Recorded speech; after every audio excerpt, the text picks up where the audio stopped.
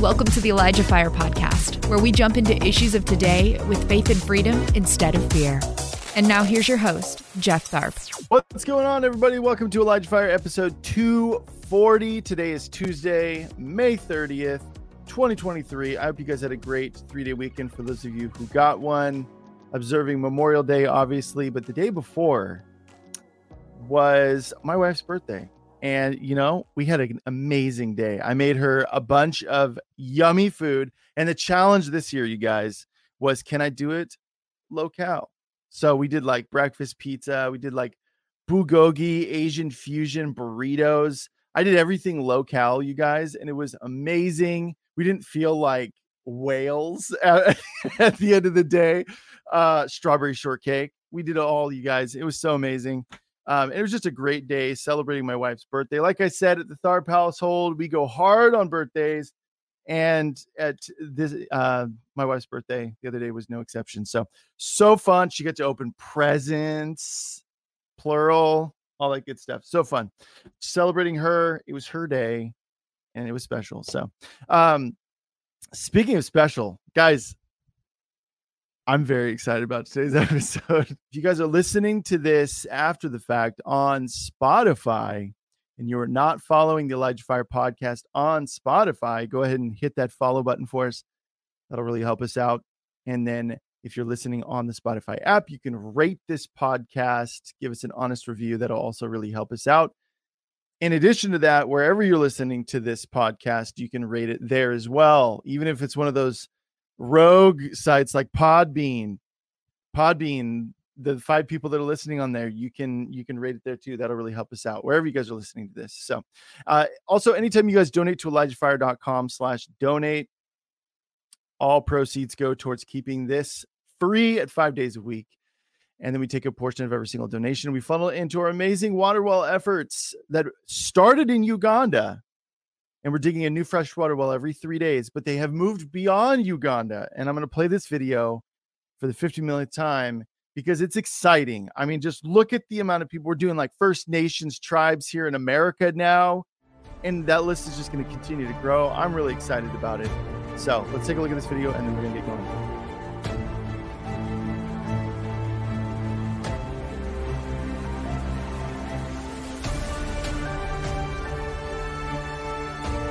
All right, so my guest today, he was immersed in the OG Jesus movement back in the day. He was also close friends and ministry partners with Lonnie Frisbee. Did a lot of ministry with Lonnie Frisbee.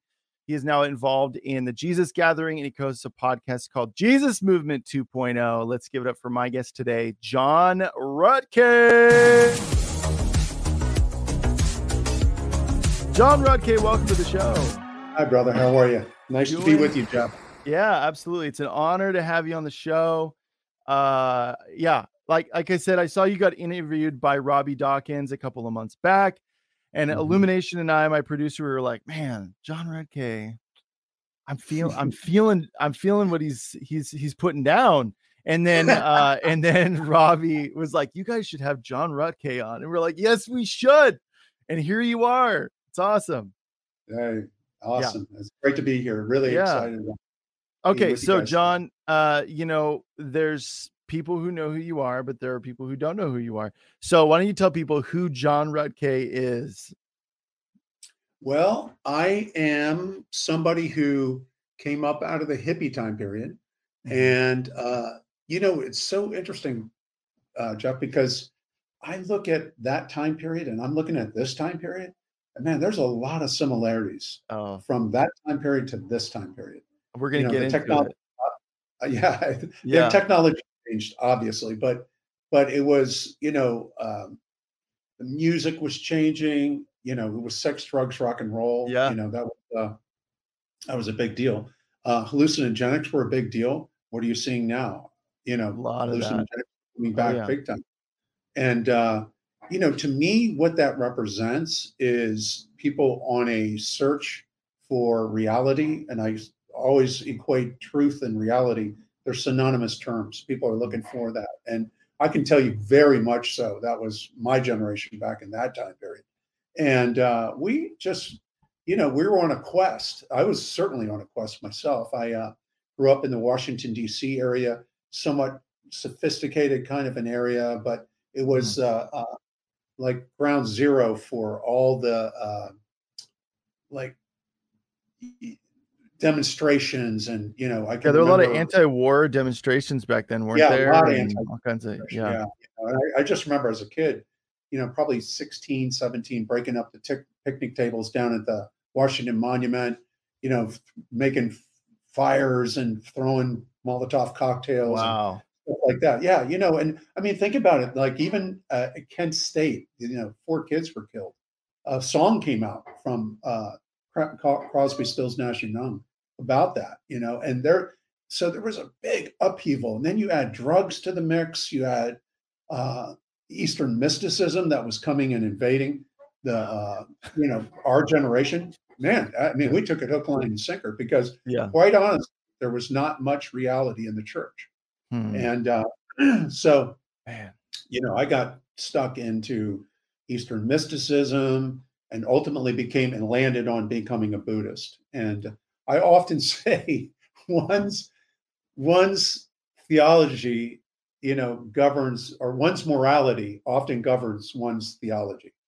So in other words, you know, you can pretty much do what you want, but you're still a good person. Right. In good things, you know, good karma, whatever. And there's always someone worse to compare yourself to as well. Exactly. So it's like, I'm not like them, so I'm a good person. Yeah. Yeah. And you're a filthy sinner that is desperately in need of Jesus, but you don't know that at the time. So I remember became a very devout Buddhist. I was right around 18, 19 when all that started to happen. And we would bring all kinds of people. I was still living in Washington, D.C. at the time. We would bring lots and lots of people into our Buddhist meetings.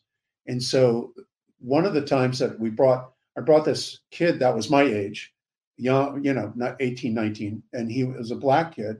And, you know, we would ask them afterwards, hey, what did you think about the meeting? You know, because they were powerful meetings. I mean, there was a lot of soul force in these meetings. And I remember this is the first time I'd ever heard anybody my age do this. He said, wow, this is really amazing. But he says, I found Jesus Christ and I had an encounter with him. I went, whoa, whoa.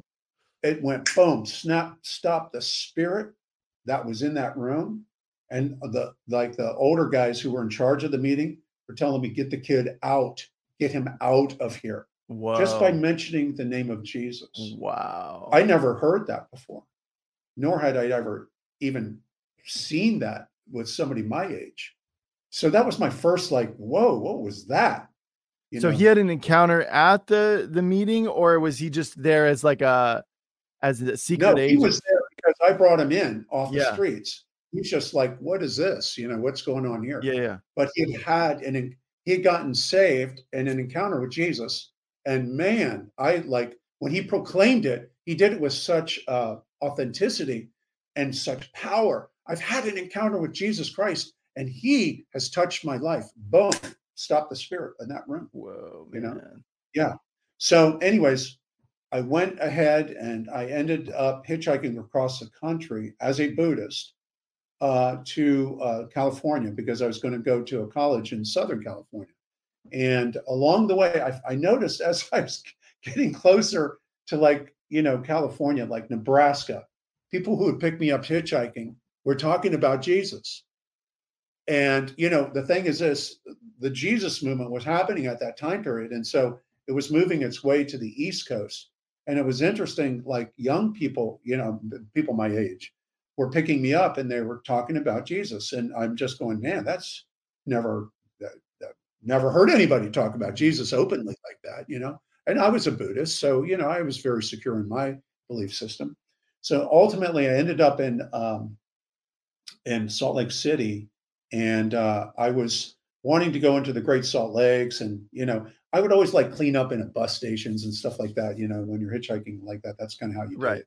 Yeah. And what people don't realize is I hitchhiked across the country twice. I mean, that was a main mode of transport, man. That is how we got it. And so I'm in this bus station, and this guy's looking at me from the back, and he's a hippie. I'm a hippie, you know, just going, what's up? and we're talking, and he said, I have a bus ticket, but I would like to hitchhike with somebody. What can I just go with you? And I said, where are you going? He said, San Francisco. I said, that's where I'm going. He said, you could stay with me and my family, and it'd be awesome. And the guy says to me, hey, before we do this, I need to tell you something. What? He says, I love Jesus. What? Whoa. He was a hippie and I was a hippie. But okay, well, that's cool. I'm a Buddhist. Let's, So we're hitchhiking across over into San Francisco, and I couldn't even connect sentences without the F word. This guy is clean as a snow-driven snow, man. I mean, it is like, wow, this guy, he's not looking at girls. He's not talking, with a foul mouth. He's not like, I'm just, wow, this is amazing. Yeah. And so I stayed with his family for a week. His whole neighborhood was saved. Wow. Everybody in his neighborhood it was a Jesus movement, Man. So everybody got saved in his neighborhood. And so he says to me, hey, I stayed with him for a week, and he came to Wednesday, and he said, hey, John, what would you think about like going to church with us? I said, on a Wednesday? Who goes to church on a Wednesday? I've heard of that. So we go into this church, and everybody in the church was my age. It was like, wow. Everybody was like 20 and under. And it was packed. And there was like girls there, and they're like lifting their hands up and worshiping. I'd never seen anything like it in my life. I had no idea that this even, and then the guy that came out, that was the preacher, he was a hippie. And it wasn't Lonnie, I was in Northern California. So anyways, I go down to Southern California, and while I'm down there, it impacted me so much. I had to go down to the Buddhist monks down there just to talk through like that encounter, because, I was like, wow, that was trying to make sense of it. Yeah. Yeah. Trying to get some kind of perspective. And so I went down there to those guys. And I said, hey, listen, I've run into these people called born again Christians. Never even heard that term. And they said, oh yeah, born again Christians, very persuasive. Stay away. Oh, no. Of course they would say that. Yeah. I'm thinking to myself, man, I was actually trying out for a football team in Southern California. And I thought, man, I need to make this football team or I'm going to have to pay for this gig. So I put all my spirituality, just on a shelf, and I called it a day, and just had to make that football team, and which I did. And then, like as the year went by, that gnawing thing, which Pascal says is a God-shaped vacuum in all of us. And it was gnawing at me on the inside. I'm just going, why? Here I am at this college playing football. I'm the quarterback at this college. We've got all kinds of parties. My roommate's dealing drugs. It was party after party. I mean, you would think that, man, this is where you want to be.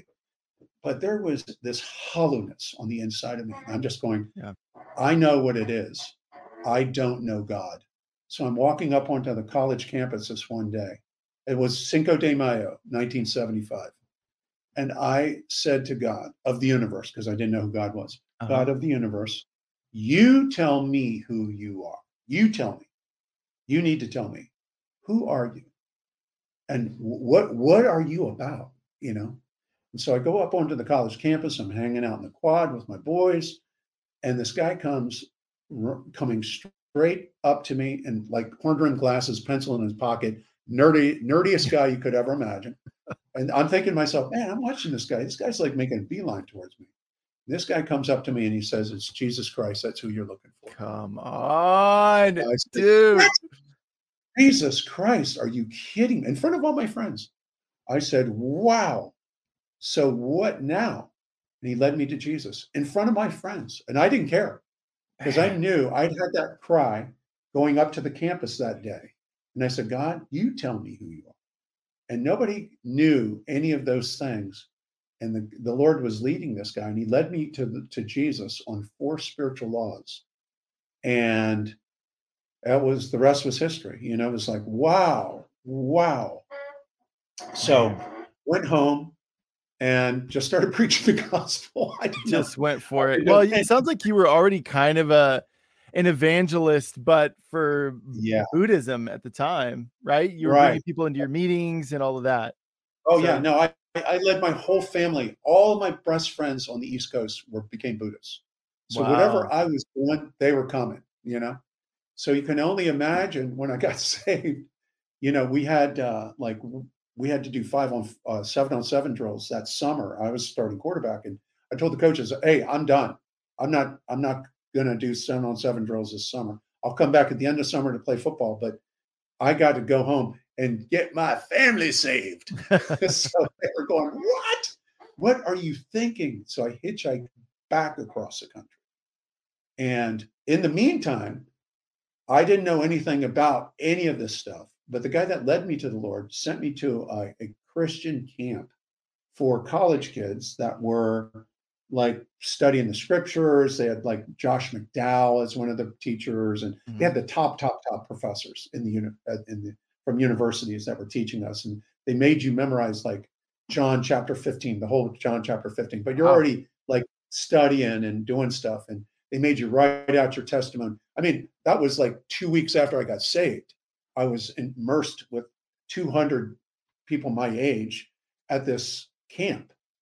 Wow. And when I found out what salvation was and how much God loved me and what the whole, in a theological perspective, we called soteriology, they went through it thoroughly, these professors. I felt like the love of God consumed me on the inside. And it was a very conservative kind of a group of people. But I could feel like I was going to explode on the inside.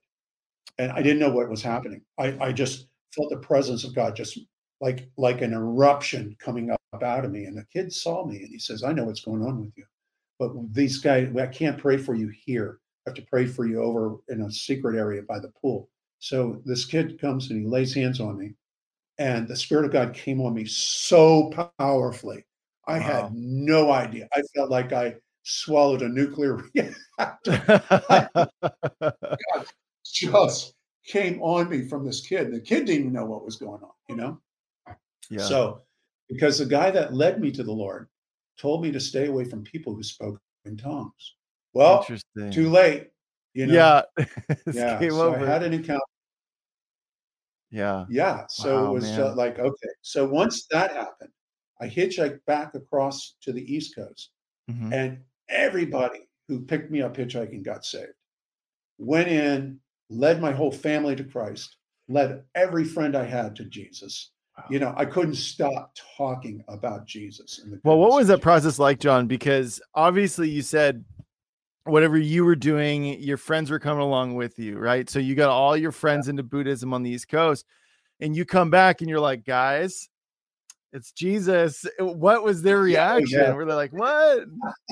Yeah, it was really tough for my family. And I'm a twin. I have a twin sister. Oh, wow. And I'm telling these guys, "Hey guys, we had to have a family gathering." Our dad died when we were young. Like I was 3 years old, 5 kids in my family. So I told everybody, "Hey, look, we all got to come together here." So I sat them all down and I said, "Guys, we made a wrong turn. It's Jesus. I'm sorry." They said, "What? Are you a Jesus freak?" Because that was the term at that time, and because the Jesus movement had already kicked off and was alive and well. And we had heard about these things, but, nobody we knew experienced any of those things. So I told them, "Yeah, it's about Jesus and we need to follow him." And I led them all to Jesus right there, and called every single friend of mine, led every single friend of mine to the Lord.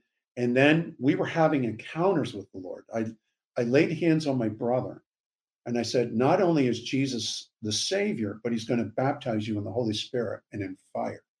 And he said, what does that mean? I said, "I'm not sure, but you'll find out." Yeah. Boom. Our God hit my brother, knocked him off his feet, speaking in tongues, shaking on the ground. And I'm just going, "Bro, you better get up before mom hears that. She'll think we're lunatics." My mom had rheumatoid arthritis in her legs. So my brother and I were reading the Bible. We just believed everything that the scripture said. We said, "Man, there's a lot of things about healing in here." So we started reading about healing. Hey, Mom, why don't you come down here? We want to talk to you. What do you kids want to do now? Yeah, she was old school Catholic. He says, I've always believed in Jesus. You and that Buddhist thing, I said, Mom. Thanks for listening. The ElijahFire podcast is made possible by donations like yours. To become a partner, visit ElijahFire.com/give. We just want to pray for you. Is it be okay if we pray for you for like your legs? Because she had rheumatoid arthritis. Mm-hmm. Boom! The power of God came on my mom from the top of her head all the way down. So the fire came straight through her body and touched her legs. I said, how do your legs feel, Mom? She says, I have no pain in my legs. Wow. And so this is how we were all coming into the kingdom. We were not like, nobody gave us instruction. We're reading the Bible. It was like, okay, now let's see, what else do we do? So It was, we were not just, we were doers of the word, not just hearers only. Yeah. And so everybody in our circles got saved. So I go back to the West Coast and played football that season, led everybody to Christ. And that was the thing. There was this, I don't know what to say other than urgency that we were feeling that Jesus, we had this mandate on us to bring as many people in as we possibly could without even being that self-aware of how people would take it. It didn't really even matter to any of us, we started to build communities as we were doing it. So we had very strong communities because there were so many of us coming to Jesus. Yeah. So, man, well, and that kind of reminds me, I mean, maybe not as dramatic, but amongst my friends group, that's kind of what happened to us. Cause I was raised Lutheran and then my parents stopped going to church. So we weren't going to church, and I was not living a godly life. I wasn't messing around or anything like that. But I remember there was this tipping point for me, which was all of my friends started messing around. They started messing around with girls, drugs, alcohol, all that stuff. We were still in high school. And I remember I kept asking myself, like, because I didn't really go like, oh, well, God thinks it's wrong or anything like that. But there was something inside of me where I felt the Holy Spirit at work in me. And now I know it was the Holy Spirit, because there was a difference between like, it was all of a sudden it was like, oh, don't do that. And then I looked back later and I was like, the difference between me and my friends was that I just listened to what I believe God was calling in all of our hearts was he was drawing us into them. And so after that, so I was raised Lutheran, and then all of a sudden my friend was going to a Calvary chapel. And so it was like, they don't really like, I mean, they talk about the Holy Spirit and the gifts, but they don't really operate in those things. Right. And so, all of a sudden I went, and then all of us got on fire, and we started like meeting together, and having these like crazy encounters with the Lord, and so we'd go to our youth pastor and we'd be like, so we just experienced this, and we would like describe it, and he'd be like, "Ooh, I would be careful with that. I wouldn't do that." And then he would also told us like, "Don't worship by yourselves." And I remember even back then, I was like, "That." He actually said that. And I think honestly, John, I think he just got freaked out because a bunch of us kids in that youth group started having these encounters, like Pentecostal weirdo encounters. And we had no gauge for it. We were just spending time with the Lord, and all of a sudden he would just show up. And so he was like, don't worship privately like that. You need to worship here in the church. So that's what he said. And so we were like, I remember we all thought it was weird. We were like, okay, that doesn't make any sense, but whatever. So I remember the first healing I ever experienced was around that time.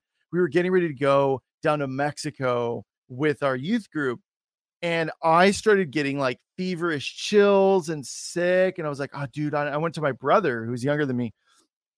And he was like, I told him, like, hey man, I don't know that I'm gonna be able to go. Like, I'm not feeling good. And he goes, no, he's like, you are going. He's like, I'm praying for you right now. And I remember it just like, I mean, put his hand on me, prayed for me. And it was like literally the sickness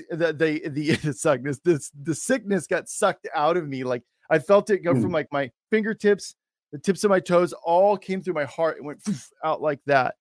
And Wow. he was like, in Jesus' name, so it's like we were definitely, I mean, in the same boat of like reading the scripture and just believing it. We had no reason not to, so that definitely resonated with me. I was like, oh man, like, yeah, I was the same way. So but the only difference is that we were entrenched in sin. We were like, it had really gripped us, and God was pulling us out of real darkness, and it had to be real. It had to be authentic. And I'm telling you, I'm looking out right now at the landscape of all the younger, especially younger people, younger than you and below. Sure. And they are looking for authenticity. They want to know, is this the real deal? And so we're seeing in San Diego a tremendous amount of move of God here. Come on. In different circles. And we've done these things called Jesus gatherings. We had one down in up here in North County of San Diego, and we had 800 people show up to this thing for 3 days. Whoa. And we tell everybody, look, don't even come to this thing unless you're ready to fast for 3 days to come into this for 3 days. Interesting. And man, does the presence of God come. Wow. And so we've been doing these all over the country. We did one prior to that in Texas, down in College Station, and we did it in a barn down there. But the one we did up here in San Diego was at a rehab. And but people just spent the night at the place. It looked like Woodstock, and man, the presence of God come on us. So we're doing another one on the the end of July in Albuquerque, and we've already got 3,000 people signed up. Whoa! So is it just like a register, and you have is it outside? Is it like an outside thing? Yeah, this is underneath a big tent. Okay. In Albuquerque. The ones that, and we do want you to register, but it does cost any money. But, we just I'd like to keep everything free. Yeah. And I want everything to be alive and not be too regulated, but have enough structure that the Holy Spirit can do whatever he wants to do. Yeah. So because we're kind of on this topic now, I just love all generations. Like, I don't isolate myself to anyone. Like, one of my closest friends is 71 now. Like, one of my closest friends, I have all different, a kaleidoscope of ages, of friends, and it's just always the way I've been. But, so I love gleaning from, hey, like successes, but also failures. And I'm very transparent with that as well on the show. Like, obviously, like, my victories are great, but also the areas that I failed in are areas that I learned sometimes the most in those times. Like, things didn't happen the way I thought they would. So obviously you're seeing a lot of parallels between Jesus movement 1.0 and Jesus movement 2.0.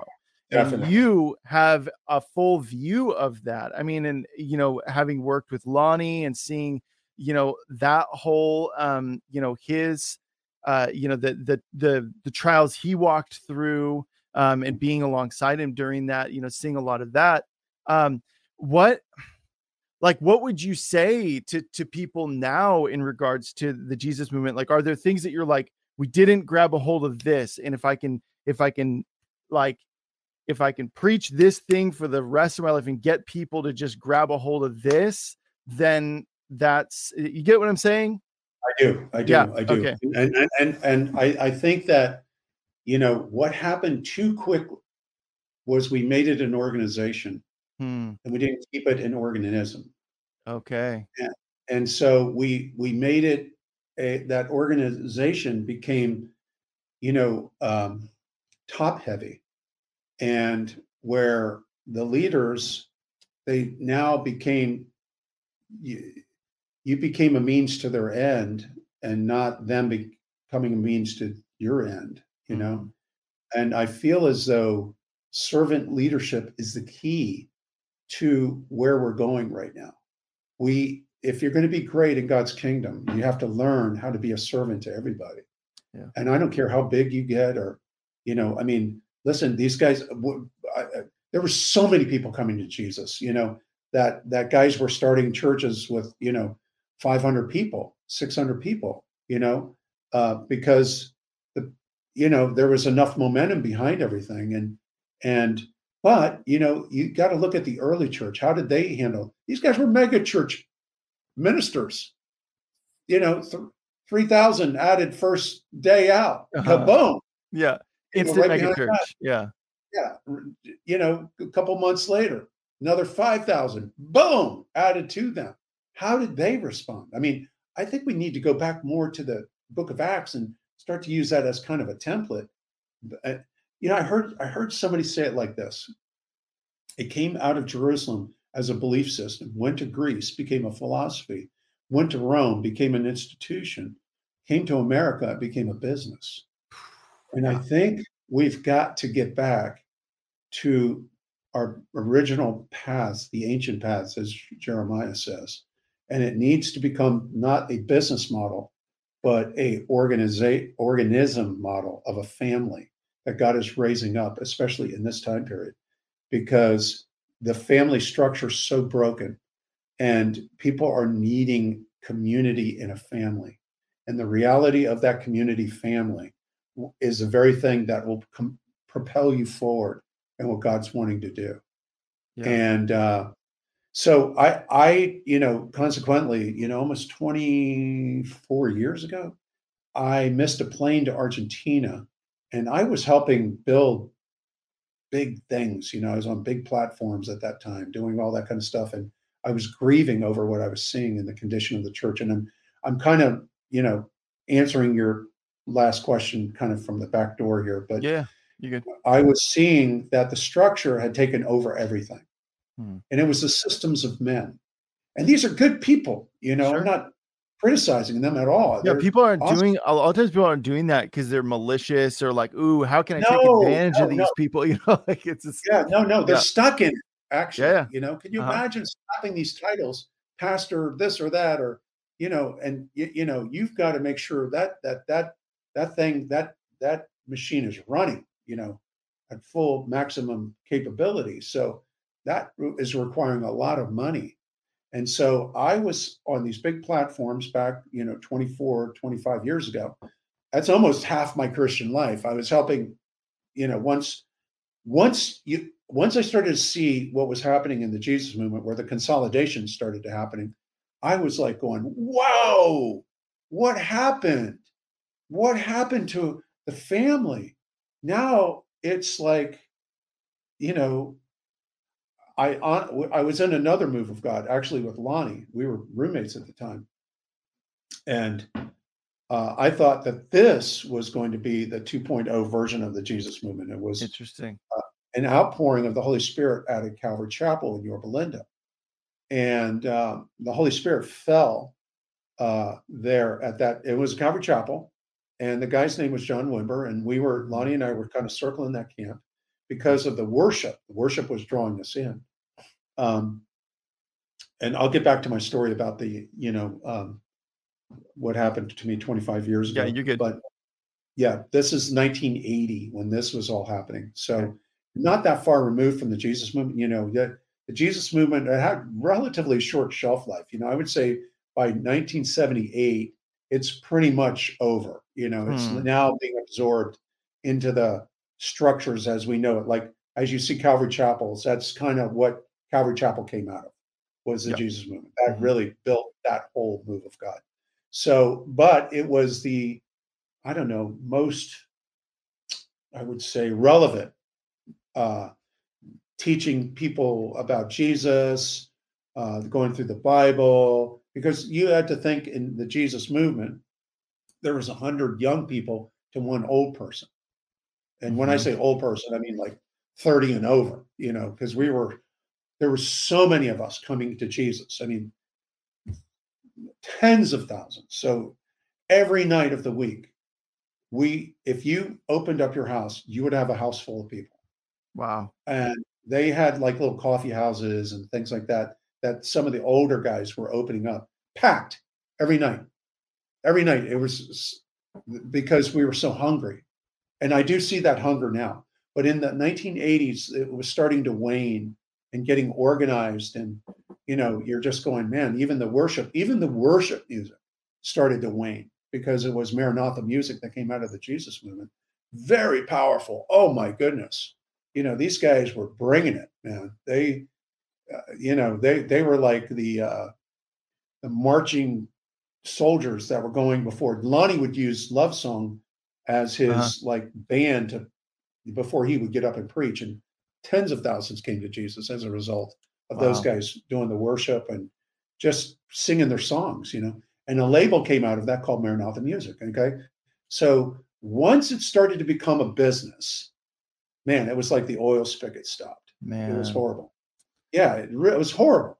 I remember, I was in Orange County at the time, and they had Christian night at Disneyland. I was just going, wow, that's amazing. This is like 1977. Christian night at Disneyland. Yeah, no, Christian night at Disneyland. I'm just going, wow, that's quite different. So you have it was crazy. So especially coming as a hippie to that, and all of a sudden you're seeing the business side of this thing and how the whole thing is moving. I stomped out of Disneyland just going, mighty Jesus, it's over. The fresh move of God is over. Now it's become this other thing. It's probably 78, something like that. Yeah. Anyways, met Lonnie in 79. And Lonnie and I, I needed a place to stay. So I stayed at Lonnie's house. Lonnie was headed straight to Africa the week after I moved into his house. But we really became very close friends. God really used Lonnie to help me through a very difficult time in my life at that time. And so he comes back from there, and, we were just hungry for God, man. Anything, like I said, I always gauge everything by the worship, however these people. I was going to ask you about that. Yeah. How they press into God's kind of the indicator of where they're at and the time that they spend before, and, kind of like building that atmosphere of the presence of God. So I always judge things by that, and especially at that time. And so this particular Calvary Chapel, which was called Yorba Linda, man, did the worship. Wow. John Wimber, who was the pastor of that church, was also a musician, and a very cool brother, man. He wasn't a hippie, but he was like, forget the brothers, Everly Brothers, I think, or something like that he helped produce their show. So he came from that kind of a background. So nice. He was very open, kind of came from a very conservative background spiritually, I think Friends Church. So he came out of that whole scene. So Calvary Chapel was a big step up for him. So it became a Calvary Chapel, and, lo and behold, Lonnie and I are circling that camp. And the next thing I know is, they're inviting Lonnie to a barbecue. Well, I'm his roommate, so I went with him, and they're asking Lonnie, hey, why don't you come and preach at Mother's Day? We actually talked about it amongst ourselves, and we thought that'd be a great idea. Have Lonnie, who was really one of the main catalysts for the Calvary Chapel, speak. Yeah. So he did, and the rest was history. The power of God, boom, fell. He said, how dare us put the third person of the Godhead in a back room? We need to keep them on the forefront of what God's saying and doing. And man, the Spirit of God fell in that place and flipped Wimber and those guys out. They didn't know what hit them. Well, there's another element to that story, John, is that the message didn't quite, when Lonnie was giving the message, it was kind of like sucking the air out of the room at first, right? Like, didn't he like burp in the microphone or something? And like, no, that's another time. Oh, that's a different time. Okay. Yeah, that's a different time. That was our apologetic tour to the rest of the leaders of that church. Yeah. I'll get to that story. Yeah. Okay. Yeah, Lonnie prayed, and boom, the power of God fell. Yeah. And the problem was, the power of God hit so many people, and they were knocked to the ground, that there was a kid that the microphone fell, and there was just bodies stacked on top of one another, and he's wailing in tongues in the loudspeaker, in the microphone, and so it's blaring, and you could just see Wimber sweating bullets up on that platform. So we had to have a special meeting the next night for that meeting.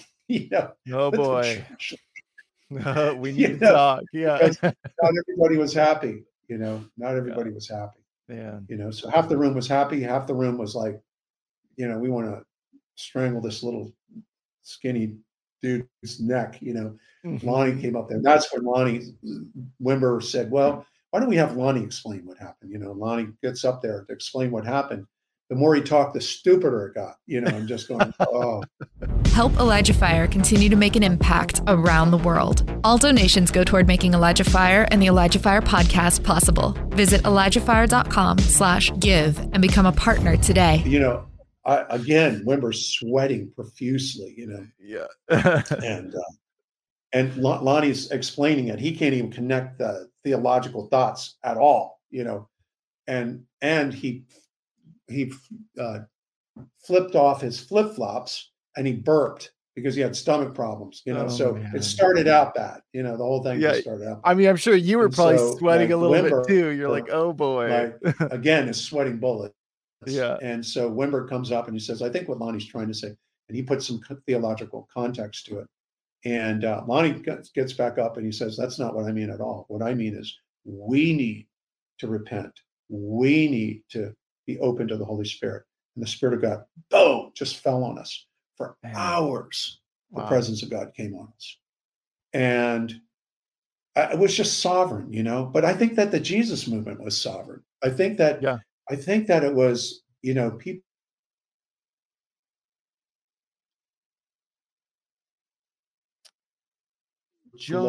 John, hey, we're here.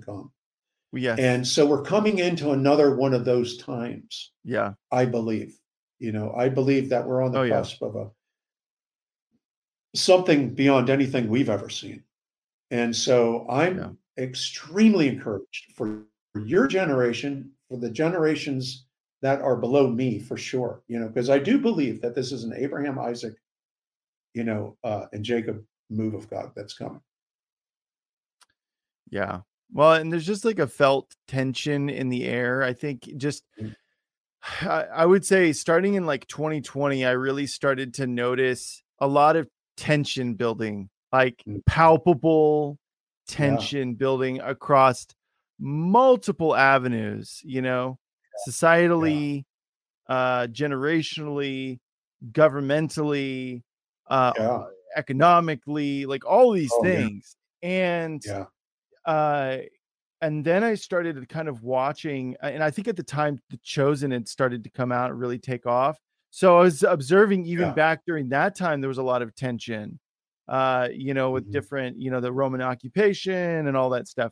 And all these different disciples couldn't be more different from each other. And I knew that, but then when you see it in living color like that, when it's playing out in front of you, you're like, oh yeah, but then I started looking into when the Jesus movement happened, and you had Sean Foyt and all those guys out there starting to do their worship runs. And I started really looking into that era and what was happening during that time. And I was like, yeah, there were differences in terms of this event led to this, but the same spirit was active in that time in terms of like even just demonically speaking, the division and demonstrations and all of those things, right? And I was just like, and then even looking into the hippie movement and even just the Eastern mysticism coming in and all of that, and going like, that's like right now, like New Age is on the rise again. I would say even more so now of satanic things that are openly satanic. Oh yeah. I mean, it's not even hidden anymore. With our time period, it was more hidden. And, but this is like belligerent, like coming out. But I believe we're in an Isaiah 60 time period. And that Isaiah 60, arise and shine, for your light has come and the glory of the Lord has risen upon you. For behold, darkness shall cover the earth and thick darkness the peoples. But the Lord will arise upon you and his glory will be seen upon you. So we've got two things happening here, Jeff. We got the glory of God. That is, man, I mean, wow, I am seeing the presence, power, manifest presence and glory of God coming. But great darkness also coming. They're going to have a clash. They're about ready to clash with one another on a big time level. I think that I personally have seen more deliverances in the last, I would say, 5 years than I've seen in all of my time as a believer in Jesus, which is almost 50 years. So I've cast more demons out of people in the last 5 years than I've done in the last 50 years. Wow. So there's something happening, dynamically happening in the spiritual realm for this to happen. They just came out with a movie. I was actually on one of these kids' podcasts, a couple of these kids' podcasts, Come Out in Jesus' Name. That takes some cucarachas, man, to put a movie out like that. Come Out in Jesus' Name. Are you kidding me? I mean, it's like there was only a few people that I knew that actually moved in deliverance and, like in a healthy way, not like, I mean, when we first started out casting demons out of people, I was casting demons out of people whether they had one or not. I mean, you looked at me sideways. Dude, I'm coming after you. It's like the zeal of thy house hath consumed thee. Yeah. And so, but now, we're so much further along and so much more like perspective on this, understanding from a biblical perspective, seriously, honestly, that it's becoming more and more and more and more frequently. And so, and even getting back to Lonnie and his issues, knowing what I know now, easily could have walked Lonnie through his stuff without any problem, with all the sexual molestations and, all of those kinds of things. Because, I've shared this in podcasts before, the men that Lonnie and I were dealing with were World War II people, they grew up in that era. And so they did not know anything about molestations, the damage that it had done to you. Obviously they had molestations back in that time period too, but not in the epic proportions that it is now. Right. And the kind of damage these things do to people's lives is beyond anybody's imagination. I personally have never had, thank God, never had that experience, but I've prayed for many, many people that have and seen God have to deliver from the trauma, because these trauma points are where the demonic spirits come in. Yeah.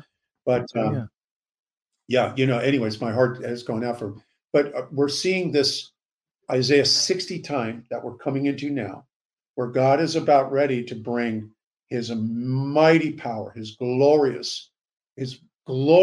his manifest presence in our midst, like I've never seen before.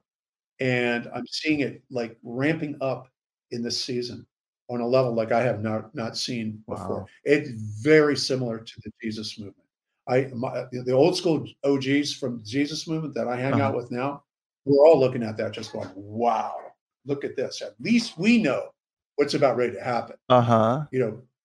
We were the older generation when we had our encounters with Jesus, had no idea what to do, how to do it. We know what to do. We are very aware. That's why it's an Abraham, Isaac, and Jacob kind of a deal, Yeah. And so you got a lot of Abrahams, a lot of Sarahs out there, know exactly how to deal with this, know how to be good moms and dads, nothing, makes our needle move. We've seen it all, been involved in it. If we haven't seen it, we've been involved in it. Oh, you did drugs? So did I. Yeah, I know what you mean. Yeah.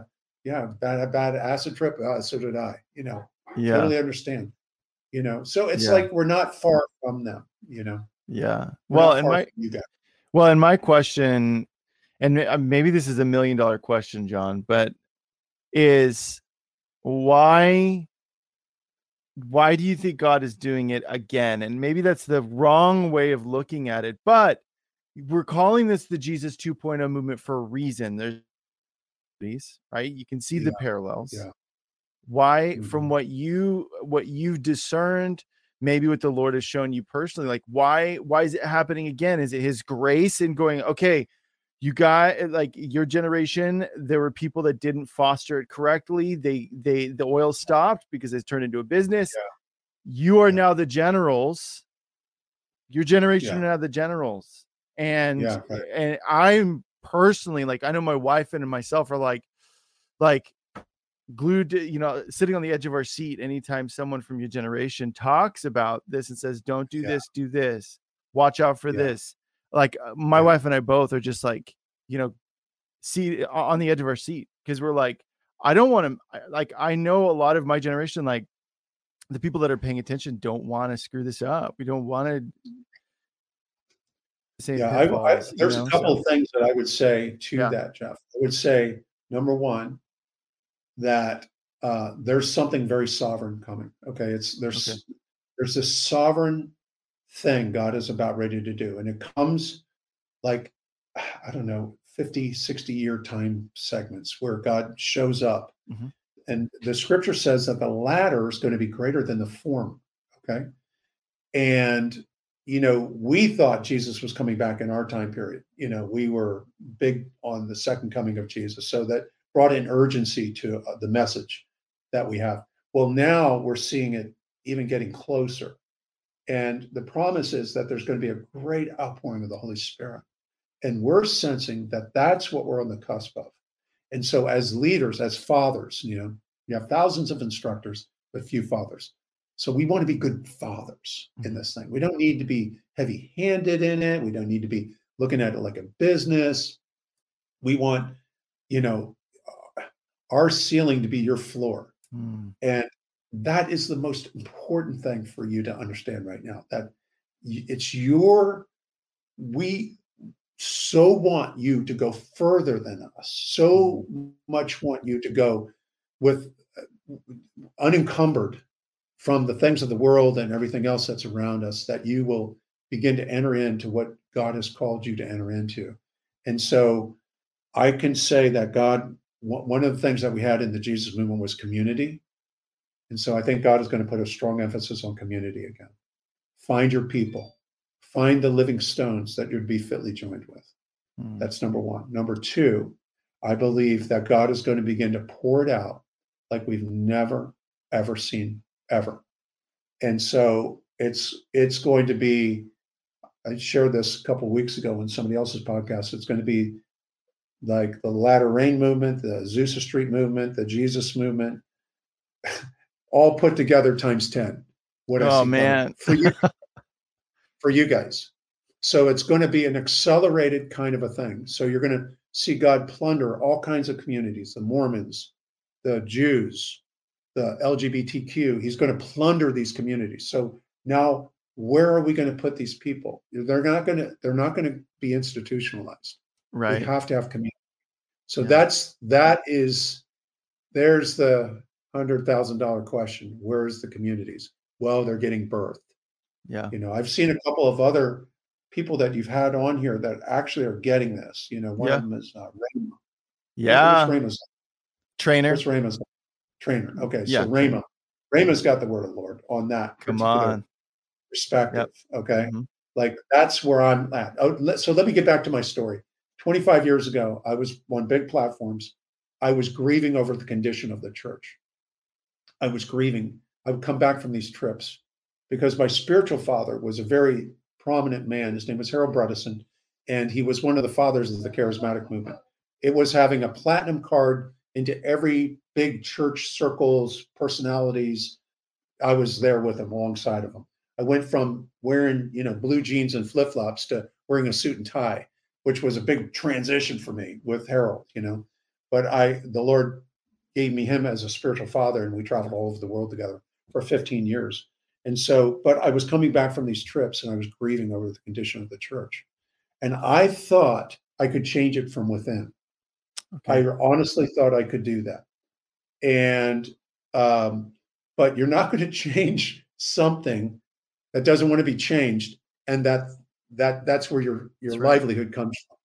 Yeah. And I am not saying that people can't make a living from the gospel at all. I'm not saying that at all. I support ministries. I help people in their quest for ministry. So I'm not saying that at all. All I'm saying is when that becomes the means to your end, it becomes a business. You can't get around it. Yep. And so you're not going to be able to change it. You're not going to be able to reform it from within. It has to be something.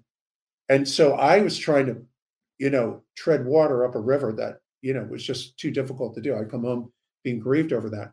And then we were heading to Argentina, and we were going to preach in a church of 50,000. And my wife was seeing that I wasn't excited about it because I had met the the guy whose church we're going to, 50,000, I saw an unclean spirit on him. I saw that he was philandering with money and all that kind of stuff. And I'll tell you something, I was grieved over what I was seeing with that guy. And so my wife, we were going down to Argentina.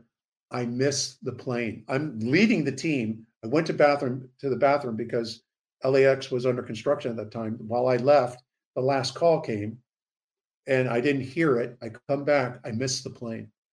I'm telling you, Jeff, I thought I was going to lose my mind. The blood in my head went straight down to my feet. This is not 1999.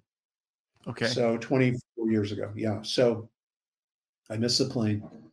And the Spirit of God, this is one of these encounters I had. Spirit of God came over me like a cylinder and he said, I'm calling you to do another work outside of the church structure as you know it, to connect the dots for my next great outpouring that's going to happen. Wow. And so that's what I've been doing for the last 24 years, just doing house churches, smaller groups, meeting outside, inside, doesn't matter. We'll just meet. And so I'm building all of I'm not building it. We're as a apostolic team building all of these groups of people, and just really been super fun, like cheap. Yeah, it's cheap. Cheap, like, did you pay for the bills at the house? Okay, good. All right. Meeting's here tonight. We're all good. Yeah. You can make everything work. It's super fun. You can disciple people efficiently. You can make it all come together very quickly. And so that's what I've been doing for the last 24 years. Man. Well, let's talk about really quick about, we saw that you had mentioned this whole idea of personality cults. I don't know if this is ringing a bell, but you had mentioned personality cults within, quote unquote, within the body of Christ as sort of a warning. What did you mean by that? I really wanted to talk about this for a second. What happens is we're making stars out of ministers, and it doesn't mean they don't mean to be that. It's just they become successful, and so a lot of people are being drawn to them. And I've been with many of these people, and I look at them and I'm just going, oh my goodness, they are living in a non-reality of a lifestyle that is not of the kingdom of God. And so consequently, they live in a bubble that God never intended them to live in. So now they're going to be in their bondage. Now, who's going to help them if they've got a pornography addiction? Right. Who's going to help them through their secret sins, their secret stuff that they're having to deal with, their marriage crumbling, because they don't want to come forth with the reality of what's going on in their lives because they're on this pinnacle of celebrityism, And so, we if we don't, there's only one celebrity in this deal. His name's Jesus. Brother, you better crown him king, and you better, worship at his feet, because the rest of this stuff is just going to get in a flamethrower, and it means nothing. And we don't want to go through our lives thinking we've got all these accomplishments, and it's absolutely zero. You got zero, because it's all a flamethrowers coming to every single one of us. And if it's either gold, silver, and precious stones, or it's wood, hay, straw and stubble. So make up your mind. So anyways, we got to get away from that whole deal. That has been the demise of the body of Christ. Yeah. Oh, without question. And I think even in my position, every now and then there's someone who, sometimes you interact with people and they try to be very formal, like, oh, great man of God. And I'm like, hey man,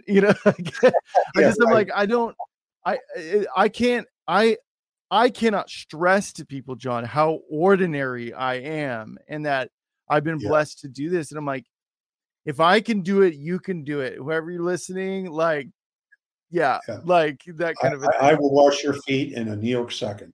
Yeah. That's where I'm at. Yeah. Yeah. Come on. Yeah. So, let me see if there's, I feel like there was one other thing I wanted. Oh yeah. And this is a big one.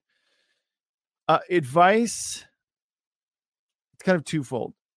Advice to young people who are hungry for the Lord right now, especially with what's about to burst forth, right?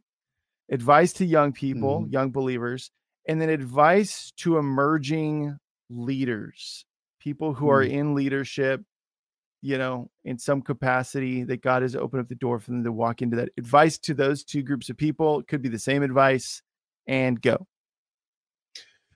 Stay low, stay humble. Humility is one of those things, man, where there's a lot of freedom in that. And Jesus made himself of no reputation. What are we thinking? You had better get off of that platform and stop burnishing your image. Let the Lord be the one who lifts you up. He'll exalt you in due time. He's the one who promotes. He's the one who will push you forward in what God's calling you to do. He's the one. For the young ones that are about ready to get caught in this flowing, rapid river, you're probably caught in a stream right now that is taking you to a river. So my suggestion to you is that you, it's a kind of a Psalm 24 time. Who can ascend the hill of the Lord but those who have clean hands and a pure heart? These are really critical times. And there's a spirit of fear that's going to come and hit us in this time period. There's a spirit, an unclean spirit that's coming after us in this time period. Fight this fight. Just fight the fight. Yeah. Let the Holy Spirit, let that oil come down from heaven over your life. Let the Spirit of God just begin to move you. Cultivate an ear to hear what the Spirit of God is saying. This is the most critical time for you to hear what God is saying to you right now.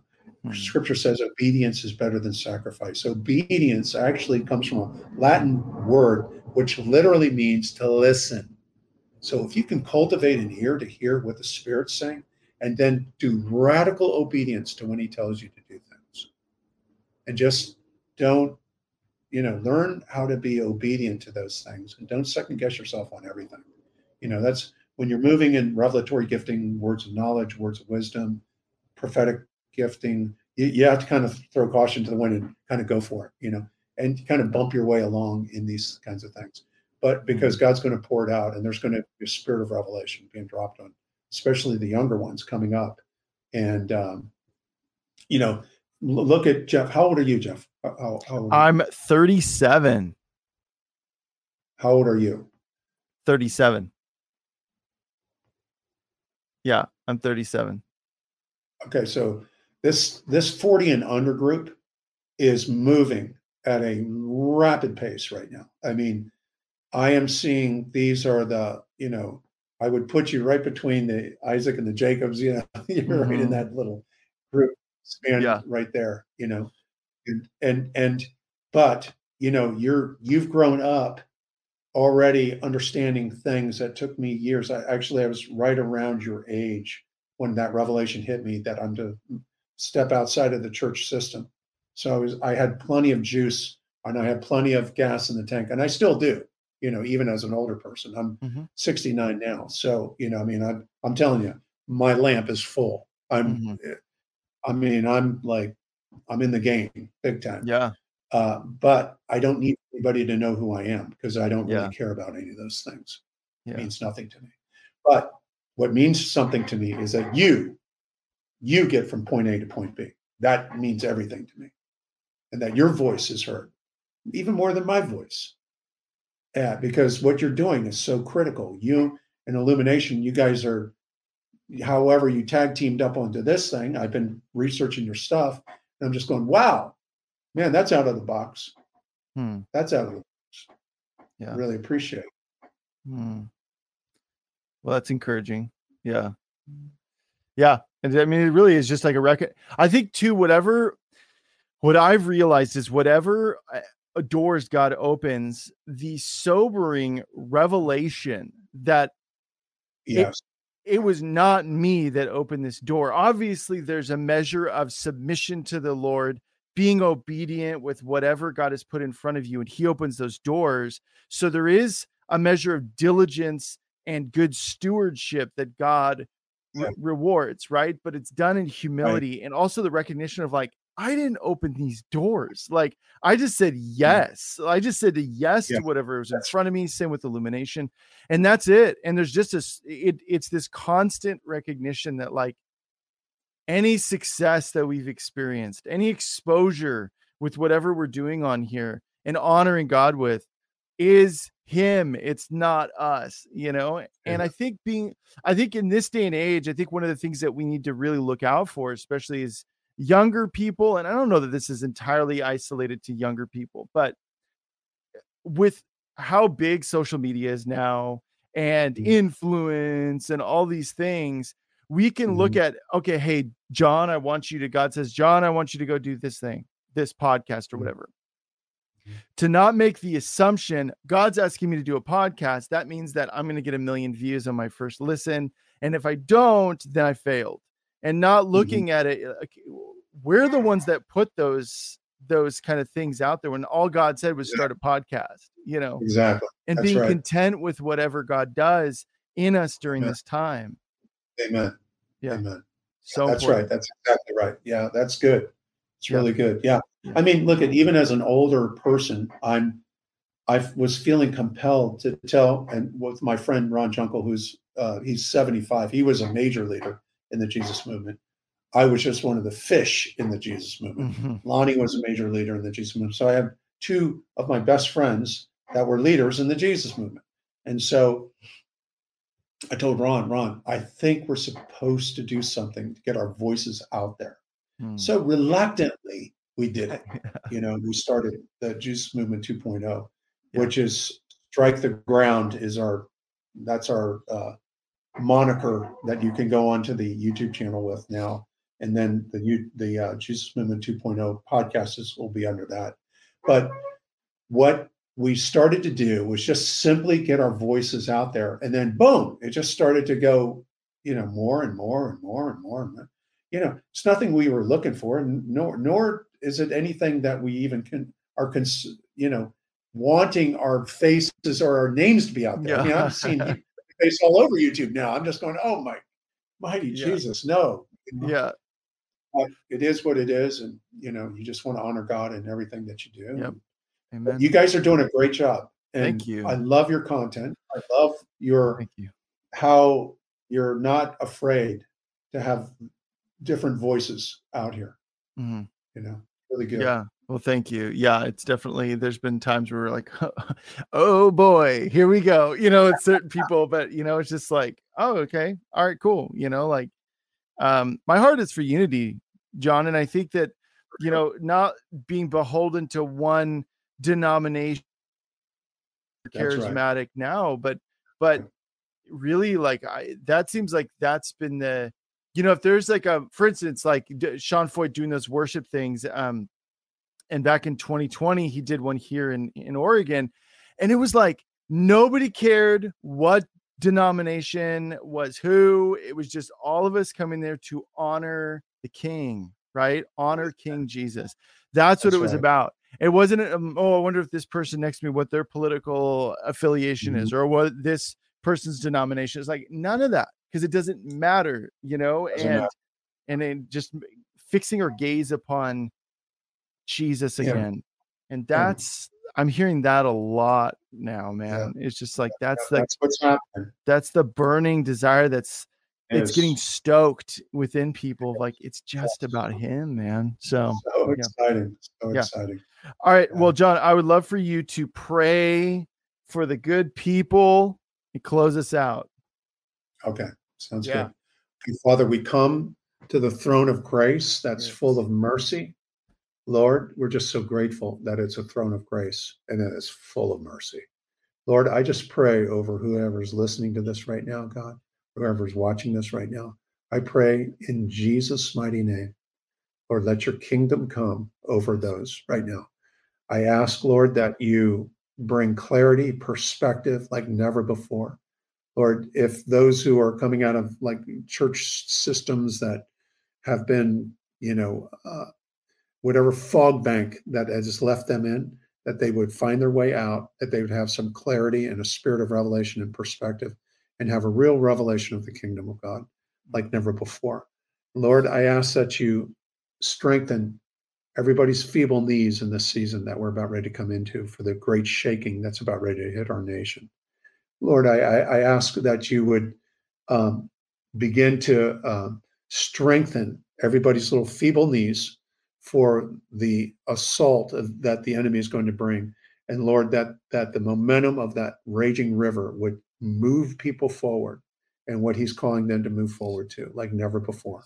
That there be somewhat of a caution being thrown to the wind and a big yes that Jeff was talking about, where they're saying yes to the purposes of God to be manifested in life. Lord, I pray that over every single person watching and listening to this right now. In Jesus' name, amen.